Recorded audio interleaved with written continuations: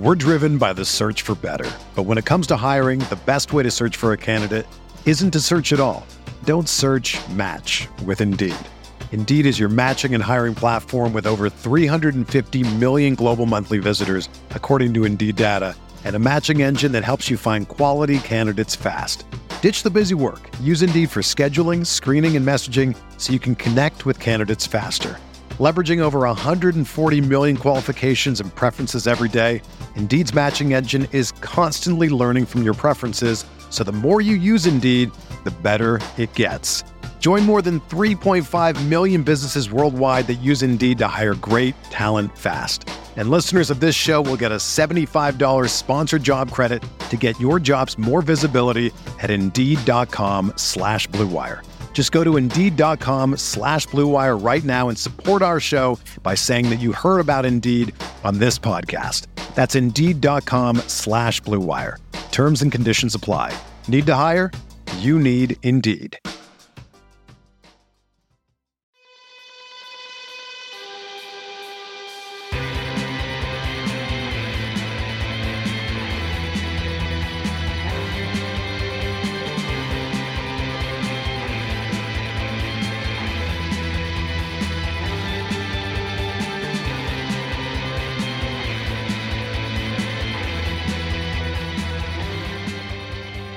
I'm Adam McGee.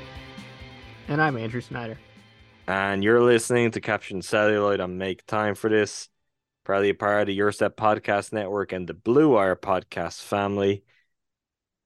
We're here to talk movies. Specifically, we're here to talk about Knock at the Cabin, the latest film from M. Night Shyamalan, and M. Night Shyamalan's wider career. He is something of a fascinating cultural figure, I think, on multiple levels. He is a genuine kind of name brand director in his own right. People show up to see his movies. People have expectations as to what they're going to be. And his movies continue to do very, very well. So that makes him someone very, very interested to talk about. And that's what we're going to do. Andrew, how are you doing? Doing great, Adam. Never better.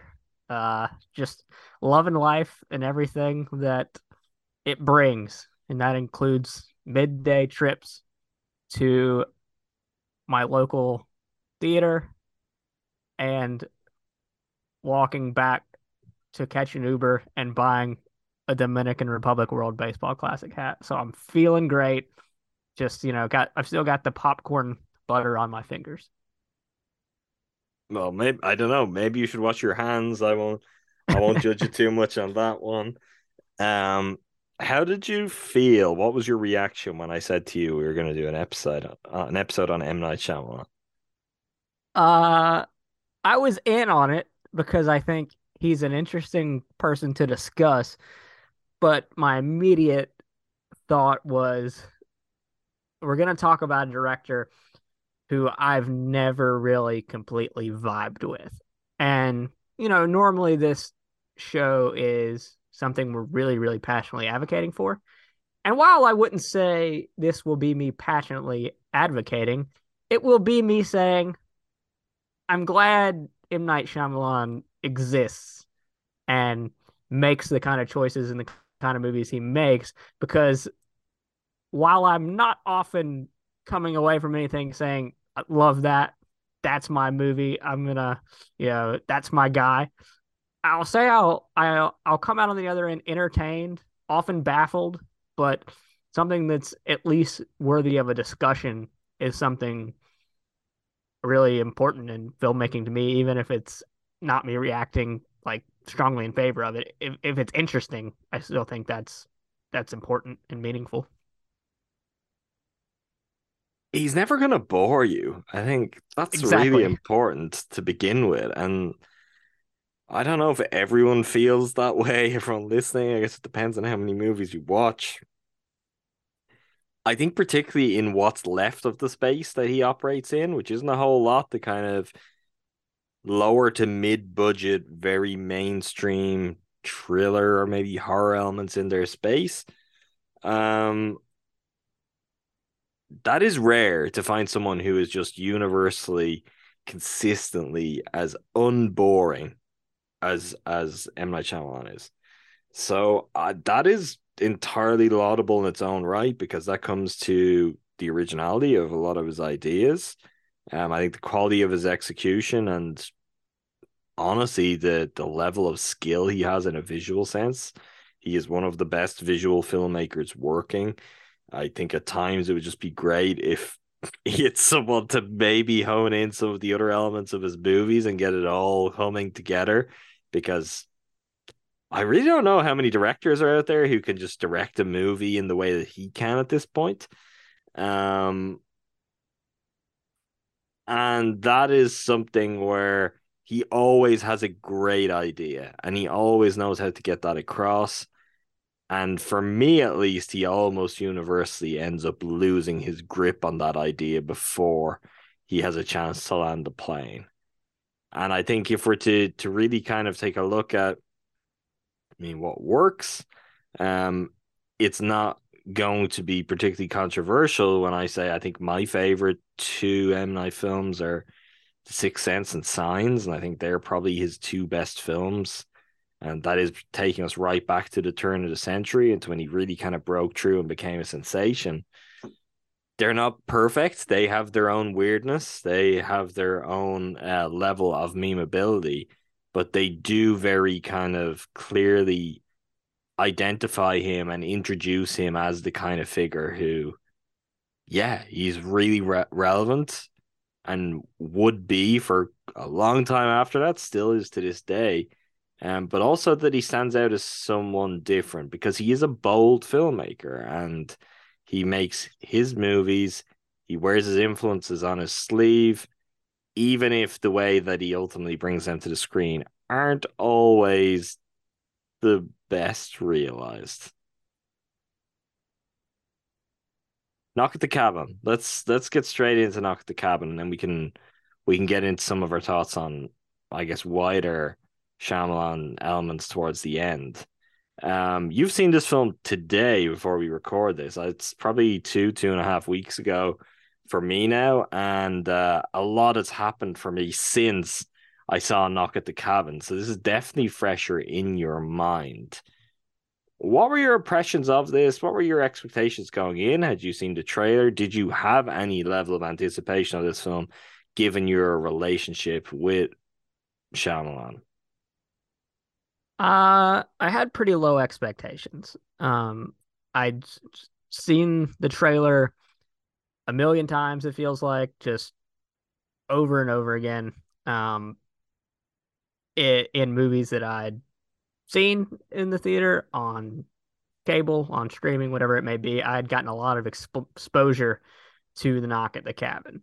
So Um, were you cold on the trailer? It seems like because of the overexposure, the first time you saw it, were you like? Because I think it was a pretty good trailer. I'll be honest. I found the trailer to be effective, and it got me in spite of my feelings on, say, the final 20 to 25 minutes of Old, um, which I don't know if that was a guarantee. There's probably a version of a Shyamalan film that could have came out, and I'd be like, okay, I'm gonna see it, but I'm not looking forward to see it. Where I actually was looking forward to this, although I don't feel like I was as overexposed to that trailer here as maybe you were in the US.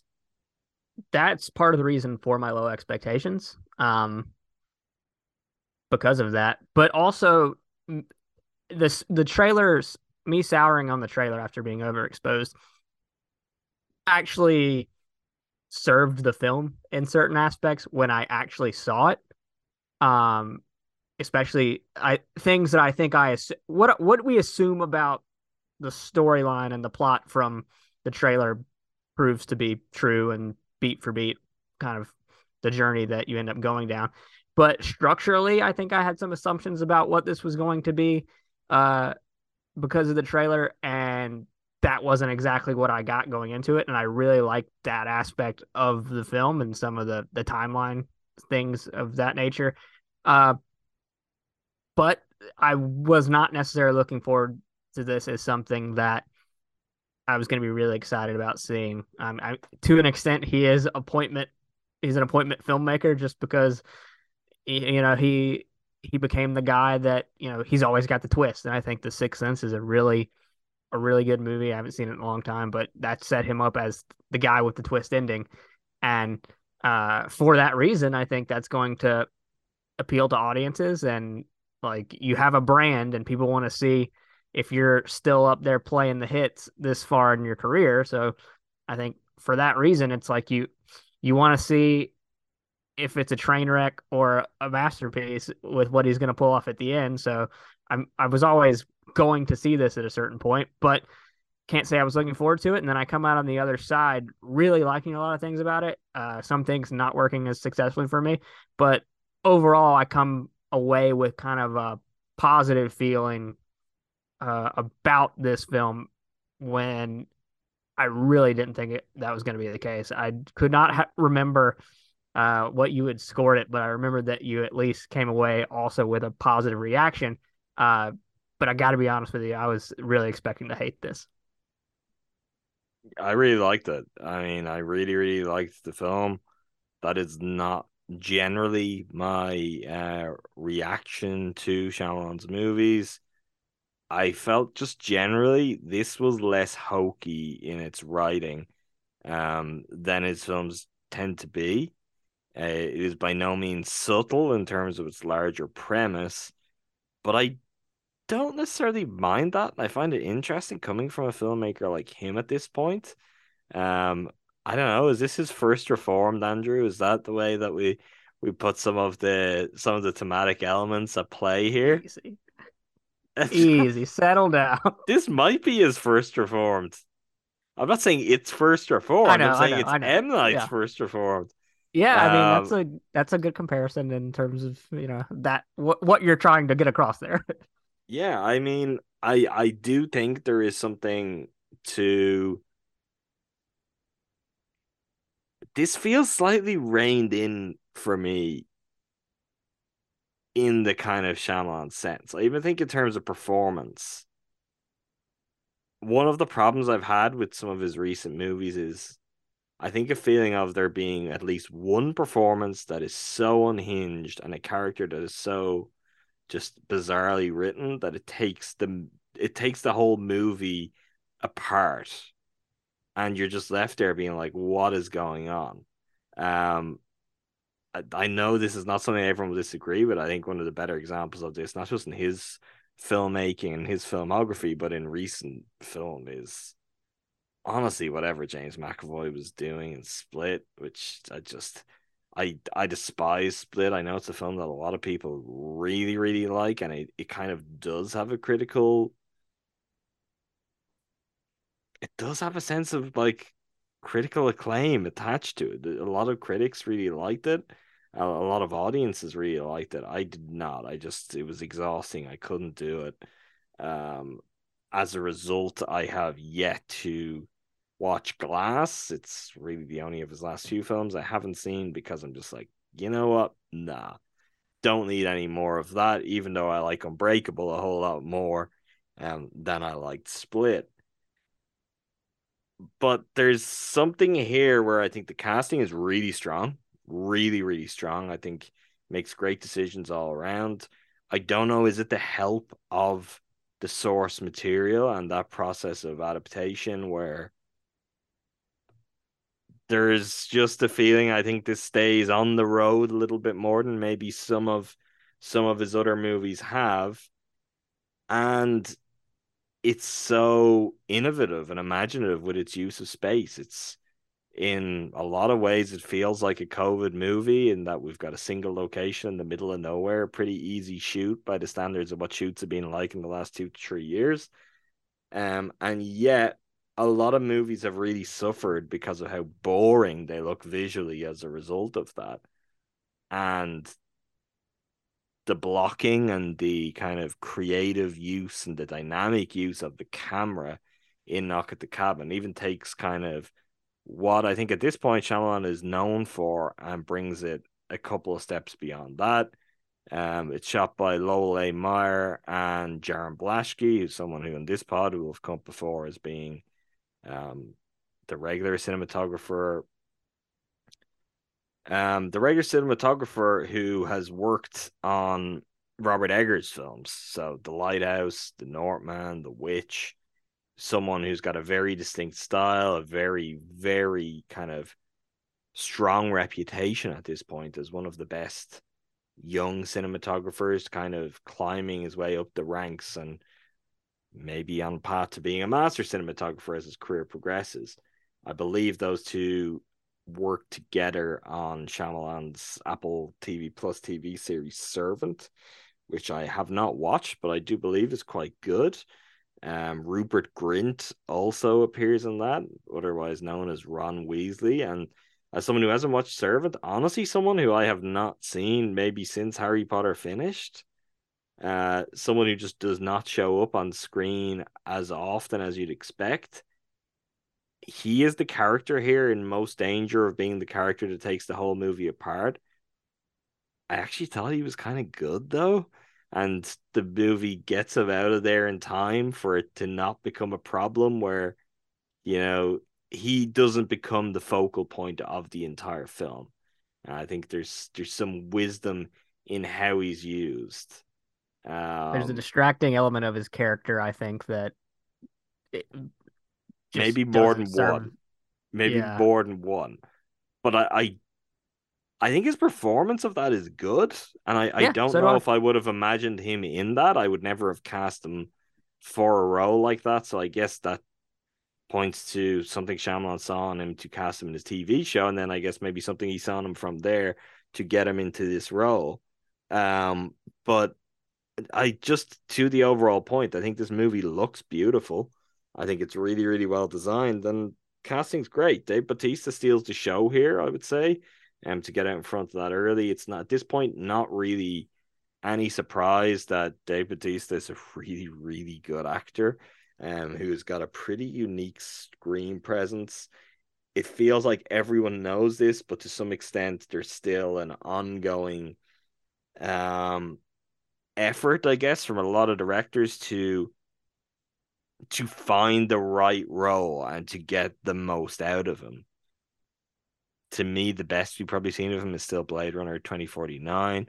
Denis Villeneuve is clearly a big fan because he had Batista in Dune and he'll be back for Dune Part 2. We saw him recently in Glass Onion and Knives Out Mystery. Honestly, I don't think he was served all that well there. I would like to see more done with him than some of the others.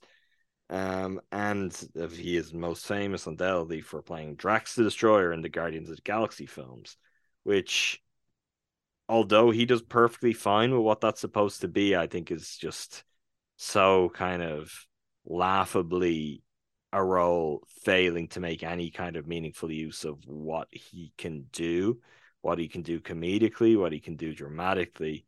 That character's pretty empty and kind of a punchline or a setup for punchlines for other things that he's spoken about himself lately. It's something that I think there's a level of resentment that that's currently what he's associated with. That's what he's seen as an actor. But I think based on this performance, I don't know if you'll have to worry about that in the longer term because I thought he was really, really great. Um, I'll throw that over to you. We'll pause on Dave Bautista for a minute. Were you similarly taken with his performance, impressed by what he was doing in Knock at the Cabin?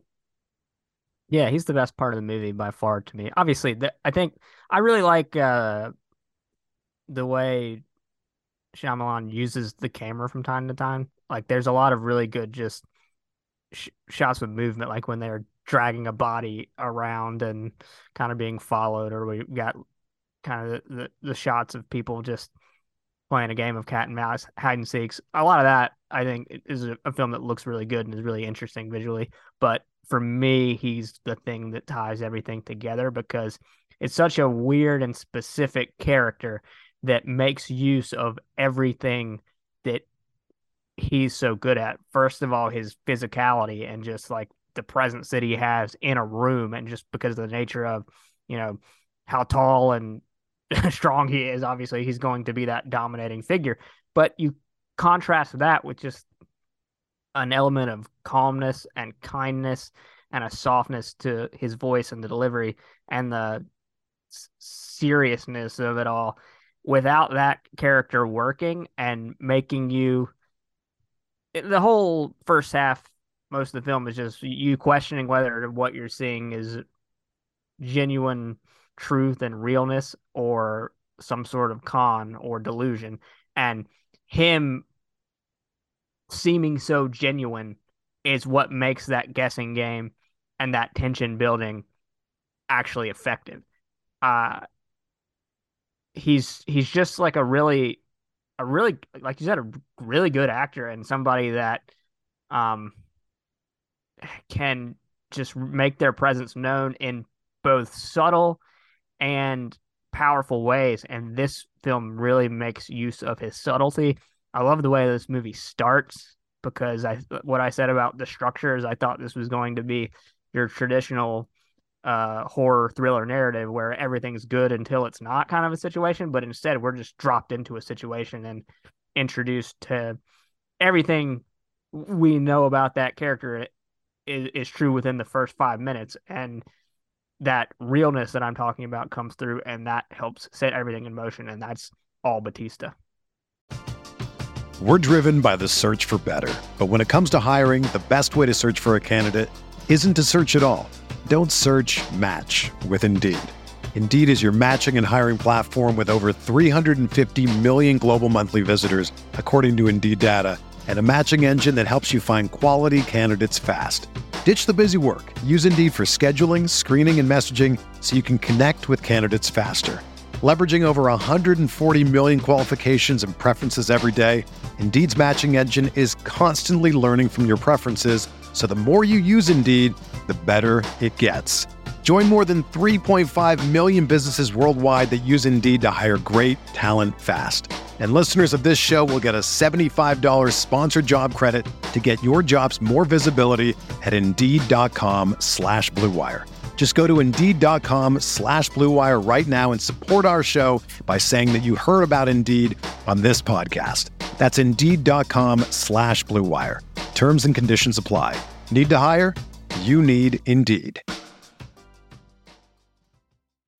When you need mealtime inspiration, it's worth shopping Kroger, where you'll find over 30,000 mouth-watering choices that excite your inner foodie. And no matter what tasty choice you make, you'll enjoy our everyday low prices, plus extra ways to save, like digital coupons worth over $600 each week. You can also save up to $1 off per gallon at the pump with fuel points. More savings and more inspiring flavors make shopping Kroger worth it every time. Kroger, fresh for everyone. Fuel restrictions apply.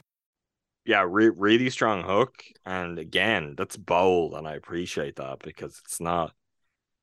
There often feels like there is some time baked in for people who are arriving late to the theater and people kind of shuffling into their seats just as the movie is starting. And there is none of that here.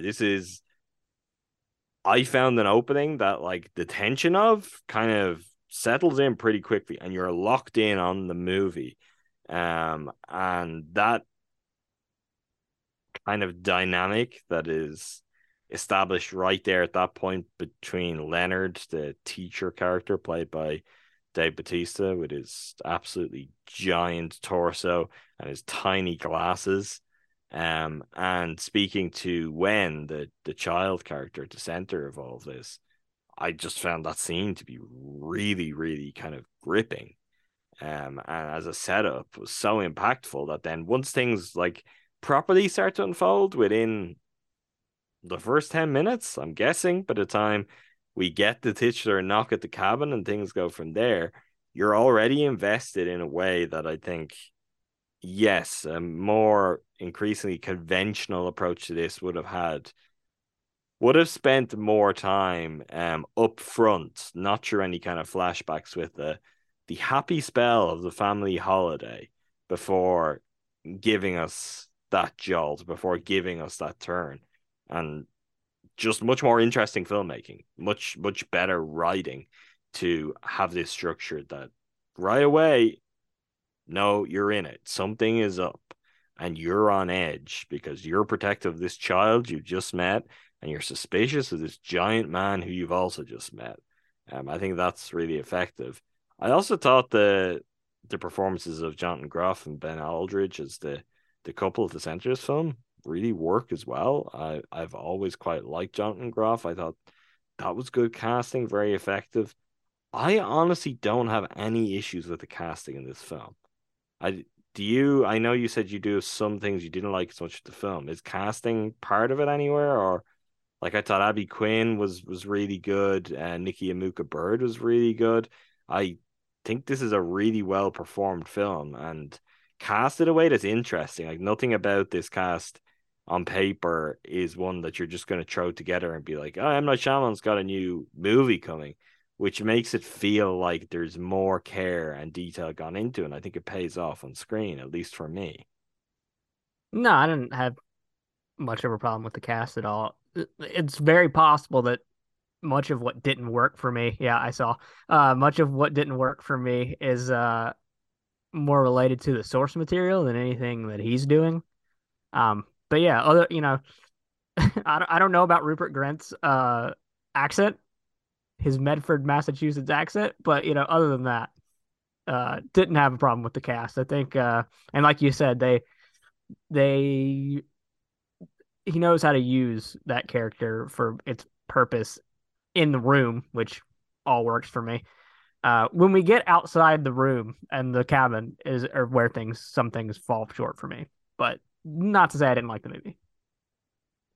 Um, have we got? I wonder, should we break into those kind of specifics, or is there anything Yeah. else you've got that's more general first? No, we can get into specifics. All right, if you haven't seen Knock at the Cabin, this is a spoiler warning, and it's a M. Night Shyamalan film, so take a spoiler warning as a real thing. You know what? I won't even say anything beyond that because we're going to talk about all those interesting elements. It's not, but I do think if you haven't seen this film, you should go and check it out and then listen back to it because you probably have some ideas of your own, and I think it's part of what's fun and interesting in terms of what's at play between the dynamic between the viewer and the film in this case. Okay, Andrew. So you said some stuff when we get outside of the cabin doesn't work quite as well for you. What specifically were you thinking about?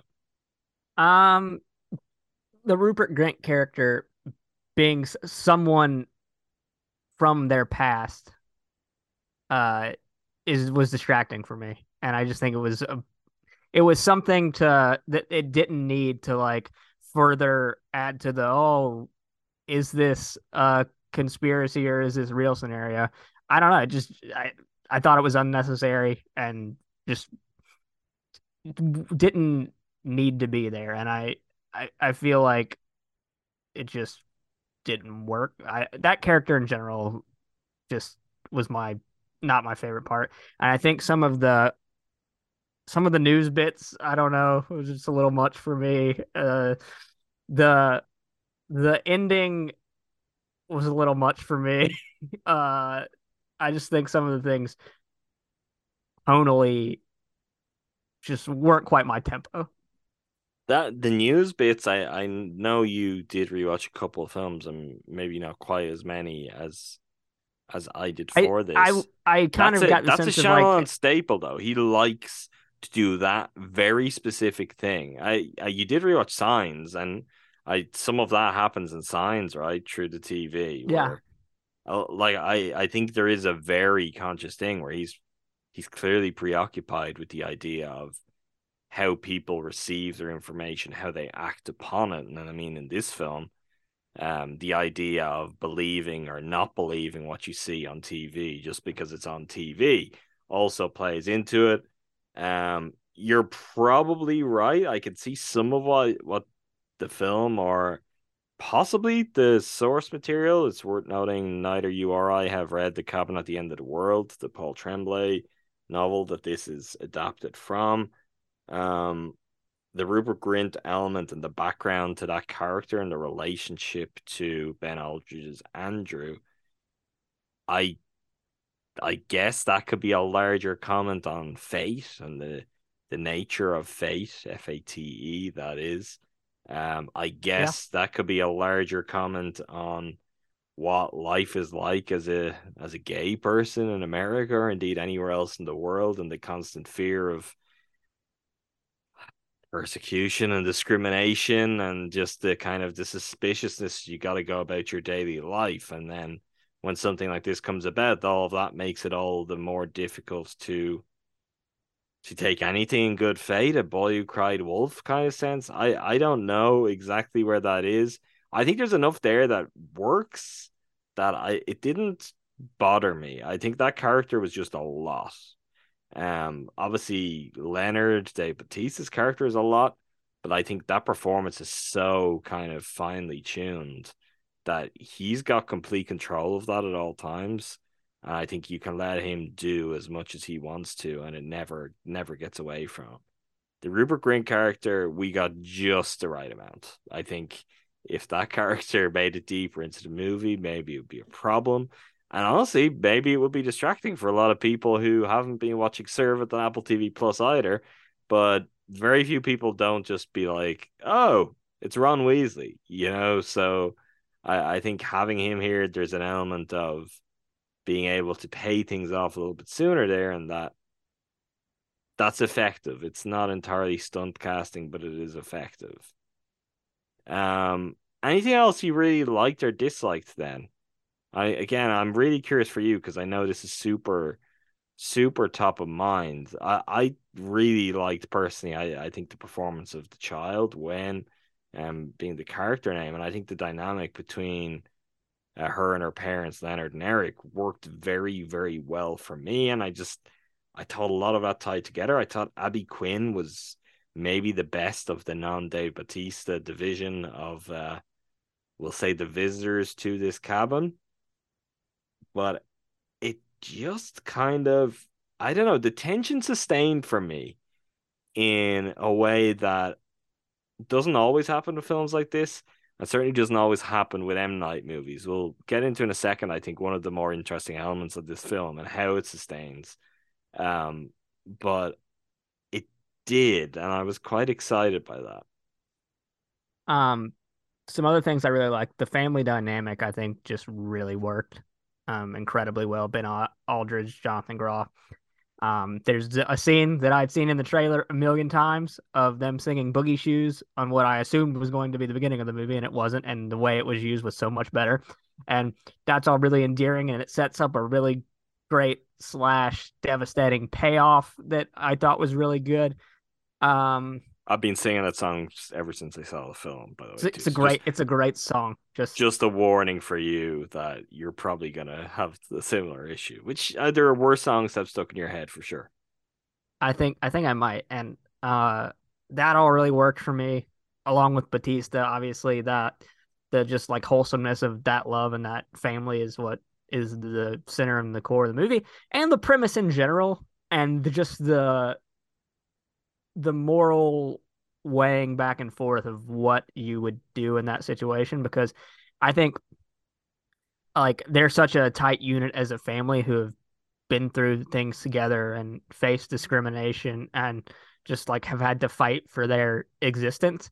The idea of just like the togetherness that would bring, and just if it's like us versus the world kind of a situation, so that when you're pressed with this either or situation where you're like, it's either one of us or everyone else, I really get the pull initially to be like, you know, again, us versus everyone. So I think that back and forth and the way that speaks to human nature was really good as well, and something that I think is a generally interesting conversation to have, especially from an American point of view, I think, because there's a lot of just like individualism that gets spouted about, and this is the like most direct example of like choosing self and your team over existence for everyone else. Yeah, and it really kind of tightly frames the idea of individual inaction and the cost of that, which is, I don't think, a bad thing by any means. I think it's something that if it makes people think about it, it may be in too large of a way to get anyone to think about or have conversations in a way that are actually all that interesting or meaningful. I don't know. Maybe I'm wrong on that. But I do admire what he's going for generally there. I mean, the biggest thing, the thing that interested me most of this movie, I think, and I don't know, like this is clearly a bad thing to have happen when you're sitting in the theater and you should just be focusing on the movie and watching the movie. But my experience was I was really enjoying Knock at the Cabin. And I was really enjoying it, and I was really enjoying it. And we're getting to a certain point. What's the duration of the movie? It's 100 About an minutes. hour 40. Yeah. So maybe it's about the hour mark where I'm like, great, I'm loving this. But, and the but wasn't anything that I'd seen happen on screen. Instead, it was about what I was anticipating coming, which was I was anticipating an M. Night Shyamalan twist. Um, Historically, I would say those twists generally ruin his movies for me. There aren't many of them that I like, that I enjoy, that I feel like make the movie better. So I think that's not definitely not just a me problem or even a you problem. Like M. Night and twists are like beyond the point of parody. They are something, they're what he's known for. They're part of why he is this mainstream filmmaker. Like people have an awareness of that. I wonder has he got a different level of awareness of it than he used to have though? Because I mean ultimately the twist here is that there isn't a twist. And I think that's really effective within his filmography. And I think that works in a way. It pays off in a way that if another director had made this film exactly the same way, maybe the response would be, yeah, I don't know. It didn't really kind of go anywhere at the end, did it? It didn't have another place to go to. But I found that to be really effective and honestly, more than it was effective, interesting that we've reached a point where Shyamalan's twist is that there isn't the big twist, that what people are saying is true and that you should just take them at face value. I don't know, is that maybe in his own right something of a comment on, take me seriously? Don't just treat me as the twist guy. Take me seriously in terms of the kind of images I compose, how good I am with my camera. But that is something I just couldn't shake as I was watching it. Part of that is maybe distracting, but the other part is it was something I was actively enjoying and was impressed by because this guy has made his whole career out of one thing, and in this case, he's knowing enough to be like, you know what, let's subvert that, and I think he did it pretty well. Yeah, I mean, I found myself wondering the same thing as I was sitting there. It's just like, where's the twist coming? Um, I don't think that detracted from my experience necessarily. More so in just that, like, I found the last 15 minutes just didn't all come together for me. Uh, I think there was a more interesting story to be told. Go on, And let also, me hear he returned. specifics. Okay, I think it's less interesting that they were right and they were who they said they were than if it's just the coincidence of everything going around and they're being manipulated. I don't know. It's stupid to me. I don't think I agree I don't think you do either because because you like it more. no, I know, but I just think even on a broader sense, and if you kind of get any cultural context for this film, and I'm wary of trying to place too much on this because it is an M. Night Shyamalan film and it is a thriller, and I know by going off the back of what the rest of his movies are, this is not something that should be held up as this great allegory for our times. Um, I do think there is something interesting though when people are confronted with the truth and they have every reason to be reluctant to accept it and they just want to go on with their own lives. Like I don't have to spell that out and that level of a metaphor, which does seem to be at play here, which I think is effective in the film, but I also do think is actually more representative of real human behavior than the human behavior we often see in his films. I'll tell you what it was specifically that didn't work for me, and everything else I don't have a problem with. It's the Four Horsemen stuff on. and like that he saw a vision.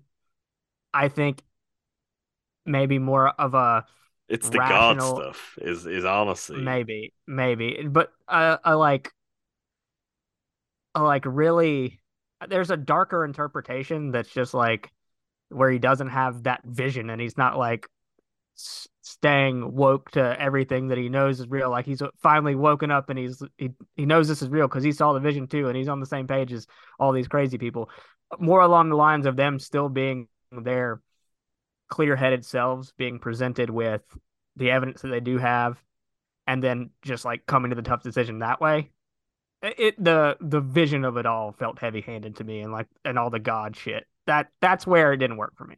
But again, I'm going through the process of where I talk bad about parts of a movie that I ultimately was very entertained by. You were very entertained by it, but I wouldn't say you really liked it. Is that fair? Like I you liked it. liked it. You Let's liked it, take it. exactly. Yeah, let's take the really away. But yeah, that's exactly fair. Like, I mean, I can't remember what the last time we were on a podcast talking through a movie that we didn't love was Glass Onion. I liked this more than Glass Onion. Let me I say that. agree. So I think it's just a much, much better film. Like, as in that director, what they're good at, their vision, achieving it, getting the best out of their cast. I just think this is more effective. I don't know if everyone will agree with that because there may just be something about Shyamalan that is not as kind of broadly palatable and to everyone's taste in the way that I think Rian Johnson is at this point. But I think this is more successful on its own kind of terms of engagement than Glass Onion is. yeah, I agree with that. And I guess my question for you is because I've intentionally stayed away from the discourse is general critical and audience critical, I guess we'll say, is critical reception coming down like more on the negative side of me or more on the positive side? No, Where do more I more fall?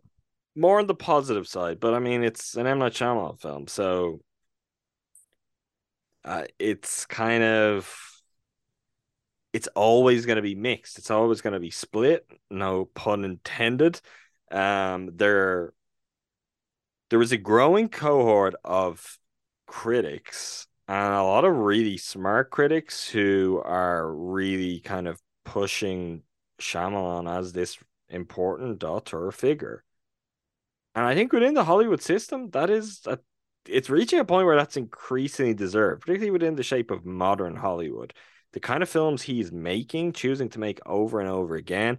I do think as much as I didn't like Split, uh, I could not but applaud the audacity of where that film ends.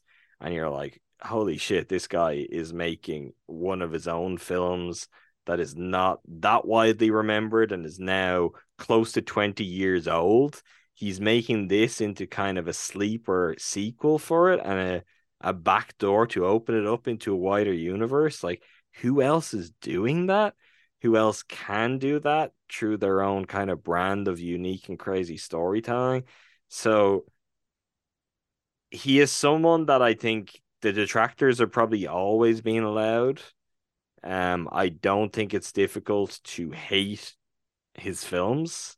Like if that's the spot you want to kind of park yourself on, I think they give you plenty to kind of beat them over the head with, plenty to laugh at. I think mostly in terms of dialogue. I think this film does less of that, but there is always an element of that. But I think there is a not insignificant counter body of critics and of analysis on his films now that really recognize what he's doing and how he channels, for example, the colossal outsized influence of Hitchcock on his work and how he applies a lot of Hitchcock's visual ideas and motifs and tries to make thrillers that are Hitchcockian, but also something that are truly his own. And I think not many people would disagree at this point, stand kind of as their own thing that in the future people will probably be referring to someone else's work as kind of derivatives of what Shyamalan did. So I would say mixed to positive, probably leaning positive, has been the critical reception on this film at least. As for the box office, I believe it's currently at $40 million off a $20 million budget, which for him, that is very modest. With the exception of his first two films, and the second one, I guess, is his true studio debut, and that was made for $6 million and grossed only $305,000. I'm actually just gonna read through because this is something that no other filmmaker can boast. The Sixth Sense, 40 million budget, $673 million at the box office. Unbreakable, $75 million budget, $248 million box office. Signs, 72 million versus $408 million. The Village, 60 million versus 257 million. Lady in the Water, a film that is widely considered a bomb, and I guess we factor in marketing, it was, but still 70 million budget versus $73 million box office. The Happening, 48 versus 163. The Last Airbender, a disaster, a critically panned movie, still 150 versus 319. After Earth, 130 versus 251. The Visit, 5 million versus 98 million. Split, 9 million versus 279 million. Glass, 20 million versus 247. Old, 18 million versus 90 million. This guy makes 4 to 5 times of his budget the majority of times. And he has had studio relationships, but he has also been someone who has gone and self-funded when he felt it was necessary, then sold off and reaped the rewards from there. That in its own right is just such a big deal, though, in the modern landscape of what movies are, that this guy gets people to turn out for his films like that, that he understands and works the system like that. He is kind of a one of one on that front. Like he's not someone who does this every 5 years, every 10 years. Once every 2 years, you can pretty much bet on, oh, there's a new M. Night film out. And what you can also bet on is it's going to make money. So your takeaway is that he's a guy who has really figured out how to make whatever the current landscape of film is work for him in very creative ways. It's that, but it's also he's just making his thing. Like he's making his thing and he's routinely making money. He's getting different studio partners involved at different times. People show up, people like it, whether critics like it or not. Like, and he does it at a really incredible volume. Like this is not some slow-paced auteur where he's taking years to think up of his next idea. Like he turns these things over and they make money, and they make money into the period where filmmakers stop making money. Like after it is such a bomb, $130 million budget. So what happens next? I say it's a bomb. It grossed $251 million, but it was panned. It was not well thought of after The Last Airbender went similarly. So then he goes and he makes The Visit for $5 million, which is one of his more regarded and successful films versus, box office to budget. Then he makes Split for 9 million, grosses 279 million. Glass for 20 million, 247 million. He ramps up, and he's kind of done that to a point where he's back in around the 20 million budget mark. The level of versatility, of flexibility, I don't think it's a coincidence that maybe his two biggest disasters have come with his greatest budgets. But having said that, I think he deserves a lot of credit for just the flexibility of his career. Yeah, the ramp up, scale back, kind of back and forth thing is interesting. I mean, especially Split, which I hated as well, but undeniably just like an incredible achievement for what it was. I actually liked The Visit. I haven't seen it in a few years, but in theater, I thought it was one of the more successful versions of that type of movie, which aren't always my cup of tea. Something you brought up earlier is one of the interesting things about Knock at the Cabin and the lack of the twist or whatever you want to make it is, what does this open him up to do in terms of telling story where he doesn't necessarily feel as boxed into a certain formula? Because Old, I think, and The Happening were probably the two worst examples of not really The Happening. I guess that was just like disaster from point A to point Z, and Old was more of a film that I thought for a time was pretty successful and working, and then just really just train off tracks when it gets to the twist. Old is great, great until it's terrible. Yes. And like that's the problem, and that is the problem with his films. It's not just that you're like, oh, it was fine, and now it's terrible. I'm gonna turn that off, and I'm never gonna think about it again. His movies are routinely great until the point where they can fall apart because of the twist. I mean, not having a twist here, when you ask what does that open up that he can do, Andrew, the answer to that question is likely to have a big ass twist in his next movie. But that's fine. Like, that works and that's interesting and that's what he does. So the next time I go to see an M. Night Shyamalan movie, I am going to have in my head, well, he didn't really do the twist at Knock at the Cabin. So I'm going to have the reverse thought of what I had while watching this is he going to not do a twist again? Has he changed? Has he been reformed? I'm going to bet he probably hasn't. But that in its own right is kind of a progression in just how engaging it is to watch his films for the first time, because it getting to a point where you're like, okay, what's the twist is not good. Because even if he's got a killer twist, then it's gonna be undermined by the audience expectation of, oh yeah, here's the twist guy doing another twist again, which is not fair. But I think the only way you can get away from that is to break that perception, to do something that doesn't quite filter into it. And it's not just that he doesn't really do the twist here. This story is so set up for an absolutely ridiculous, stupid M. Night Shyamalan twist.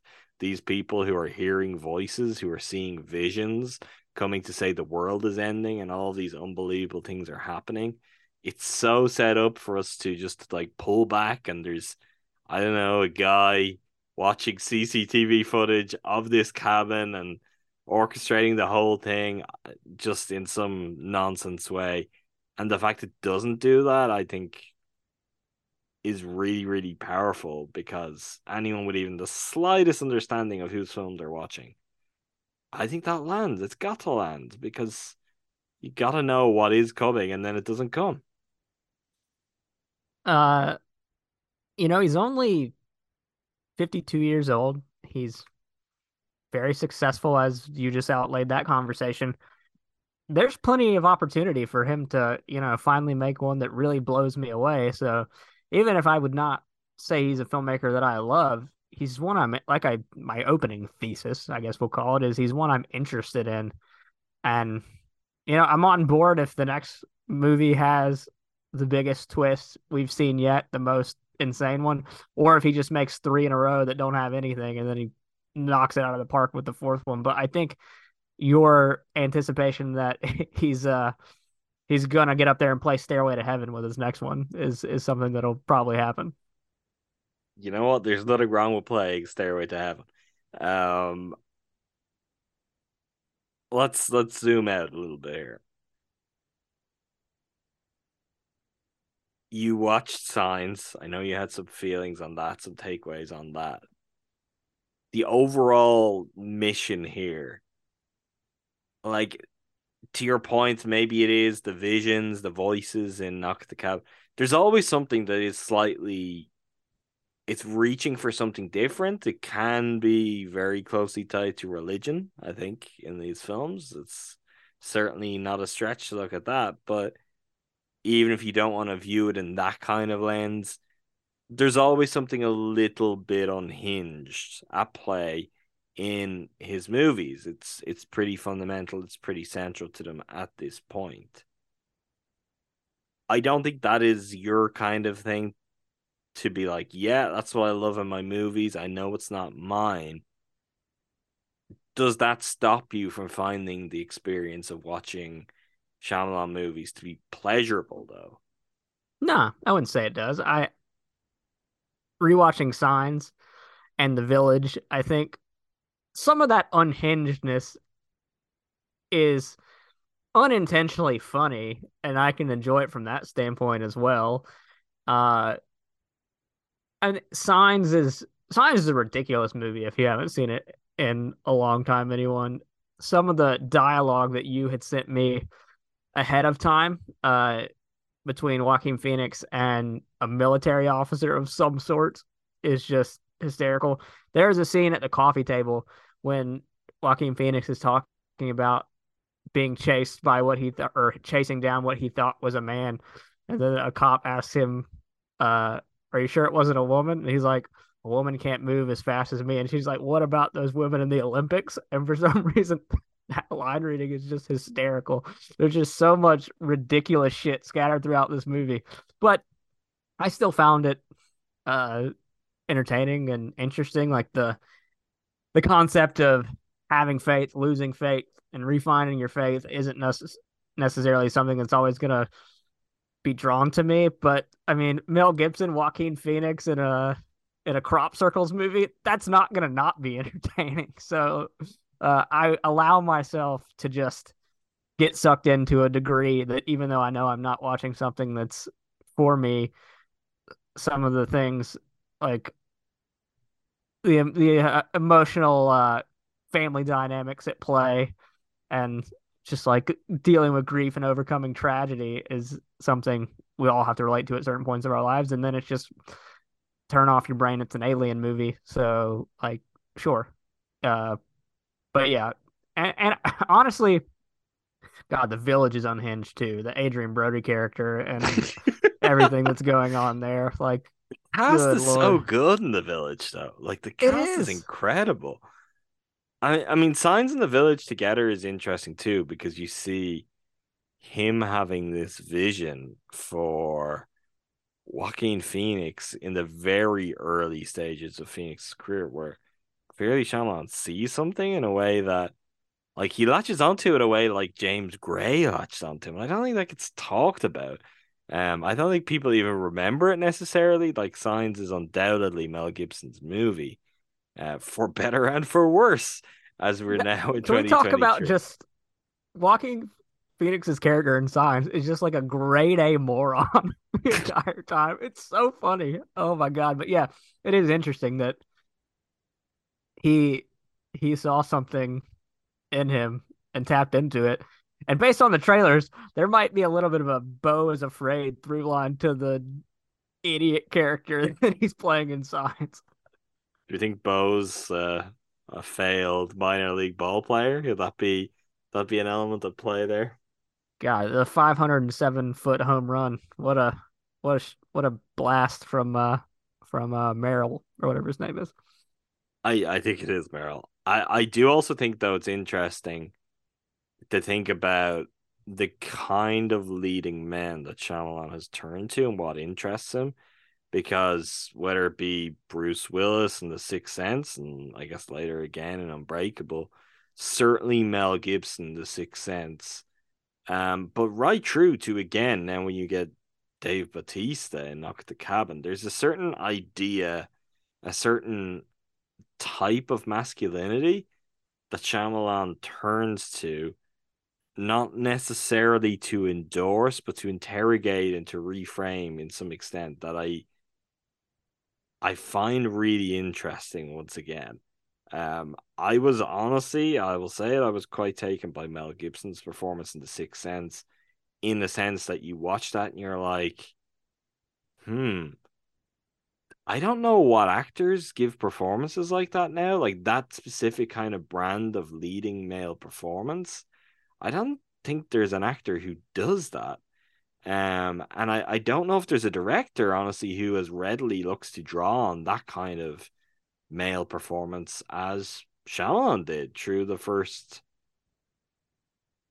I guess, the early years of his career, but he's still kind of doing it today. Like, when you cast Dave Bautista, you're making a very clear statement of what your idea is there. And then when you're playing with that further, you're making him a teacher, you're making him this big softy. You're making a real point. So I find that to be interesting too. And the dynamics of play and how he has kind of viewed actors. because he doesn't go necessarily chasing the biggest stars either. I mean, you said you remember quite enjoying The Visit. What I will say with The Visit is Mark Wahlberg. I don't know what Mark Wahlberg is doing in The Visit. And honestly, I think that's one where a leading man more in line with what seems like Shyamalan's general preference could benefit that film. He's in The I Visit. Yeah, he is in The Visit, I believe, unless I'm confusing myself. Sorry, I am confusing myself. He's in The Happening, is what I meant to say. Yeah, I hate The Happening, so let's not get that on Sorry. record that I like The Happening. Have you seen The Happening? That's I one that I have. don't know if it's I on. have. It's incredible. The Happening is wild. There is a sequence in that, and there's some stretches of Mark Wahlberg dialogue, which is just completely and utterly deranged, even by the standards of Shyamalan's dialogue and Mark Wahlberg's acting. So, Zoe yes, Deschanel's in a coma in that correction. movie. Zoe Deschanel's performance is also so big. I've never seen her give a performance like that.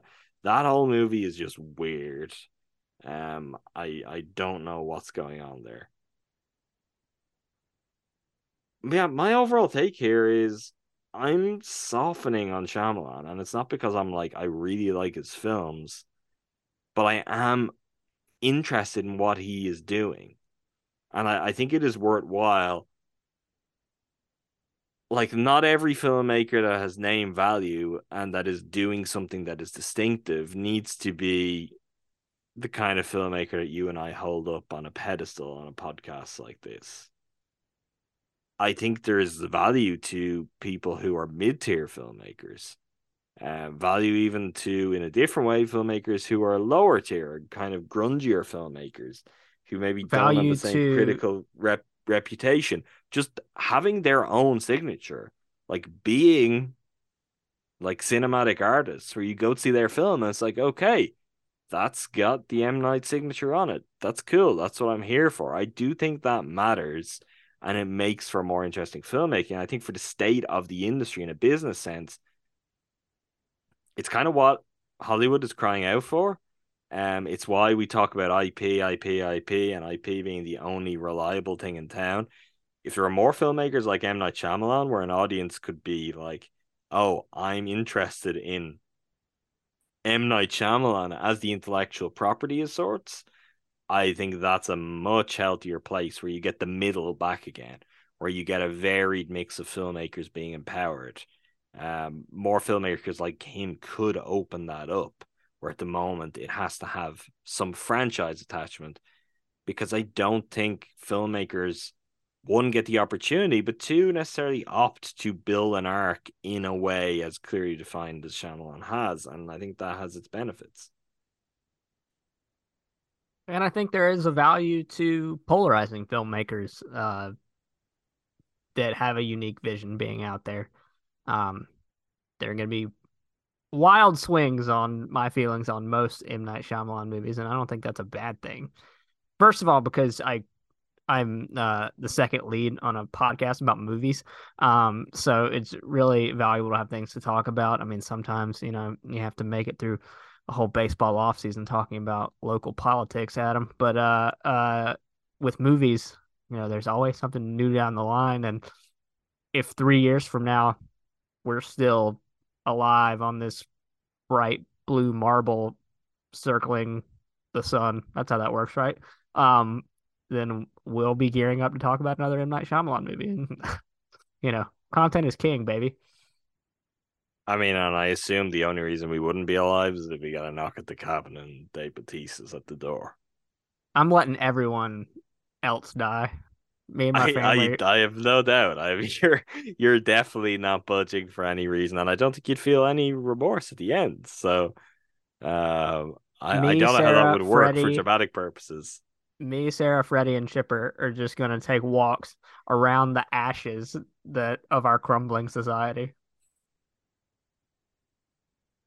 Sure. I'm not gonna blame you for that, Andrew. Listen, okay, yeah, I don't know. No, I'll save you. I'll save you, Adam. I'll Oh, sacrifice that's very myself. kind of you. That's very kind of you. That sounds great after that. I don't know. Um, so I appreciate that sentiment. I I'm think in a that's all weird we've got. mood these days. I've noticed. Like, Do that's you all want we've to got go? on Shyamalan. Do you want to go 1 through 5 quickly? Sure. Okay, we could do that. Um, All right. I've got The Village at 5. I've got I, Unbreakable at 4. I'm putting Knock at the Cabin at 3. I've Signs at 2 and The Sixth Sense at 1. I've got The Village at 5, Knock at the Cabin at 4, Unbreakable at 3, Signs 2, and Sixth Sense 1. Okay, so the only differences are Unbreakable, Knock at the Cabin placement. So that was Um, really, really not worth me extending well, your it evening. My was. I mean, apologies. that's often what happens when we do lists. Yeah, that does it for our conversation on M Night. And we'll be back next week. We're going to talk about TV, but also we're going to talk about sports. And the sport in question is golf. We have not yet had a golf episode on the podcast. It's a sport Andrew and I are very, very interested in. I am very passionate about. So I'm excited to do that. What we're going to do is we're going to talk about Full Swing, the new Netflix series, which has just dropped today as we record this, documenting the last year of all kinds of eventful happenings on the PGA Tour and on the upstarts challenging the PGA Tour and many of its players. And I guess we'll also talk a little bit about the season to date so far. Tiger Woods is set to play his first tournament of the year, so that's always exciting. So yeah, Full Swing and some more general talk about the PGA Tour coming up next week on Make Time for This. And don't worry, from there we'll be in our final ramp up to the Oscars. I'm very close to everything. I'm having a hard time. Women Talking is out here, and it's just not being friendly to my schedule. So I'm still having a tough time trying to lock in Women Talking. But once I've got that, I not only have the Best Picture nominees, but I have pretty much everything. I think I've got maybe one or two other things to catch. But I'm nearly there and feel good too about kind of more general what I've seen. So the ramp up to Oscar talk and then to our own top 10s of 2022. It's nearly here, Andrew. It's coming up fast. I'm excited about next week. I've been more locked in on a January to February golf season than I have been in previous years, and it's been pretty rewarding with some of the guys winning and like the storylines that'll emerge as we get closer to the majors. And I'm seeing Women Talking next week, so excited to get that in as well and continue to knock things off the list. My midlife crisis has gotten in the way of me seeing things lately, except for today, and then this weekend I've got outdoor hockey to watch. So, but after then, That's right. it's Stadium series, right? oh yeah, Carolina Hurricanes, Washington Capitals. We won't have a podcast on that, but just know I'll be there. You know what? We should find someone to do a podcast with you. I think I know a guy that we could draft in. That's the kind of thing we should have a podcast on. Well, let's leave that. We've worked that one out off air. All right, that does it for us. GSPN.info, you can get the details on all of the current happenings and goings on across the Eurostep Podcast Network. You've got the Eurostep Podcast Network, the main feed for all things Bucks, Cruising for Bruising, where Andrew and I can be found talking all things Brewers, Talking to Tundra for everything Green Bay Packers, and yeah, here on Make Time for This, you get pop culture and all the rest. Any other sports you want to talk about? You obviously get your movies, but TV, music, all kinds of things beyond that. Yeah, pretty much does it for now. Until next time, thanks again to all of you for listening. Thank you, Andrew. Thanks, Adam.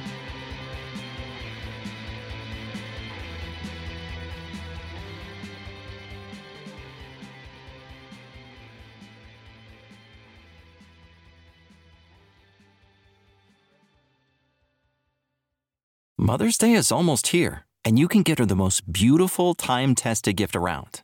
A watch she can wear every day from Movement. Whether mom's into classic dress watches, rare and refined ceramics, or tried-and-true bestsellers, Movement has something she'll love. And right now, you can save big on the best Mother's Day gift ever with up to 50% off site-wide during Movement's Mother's Day sale at MVMT.com. Again, that's up to 50% off at MVMT.com.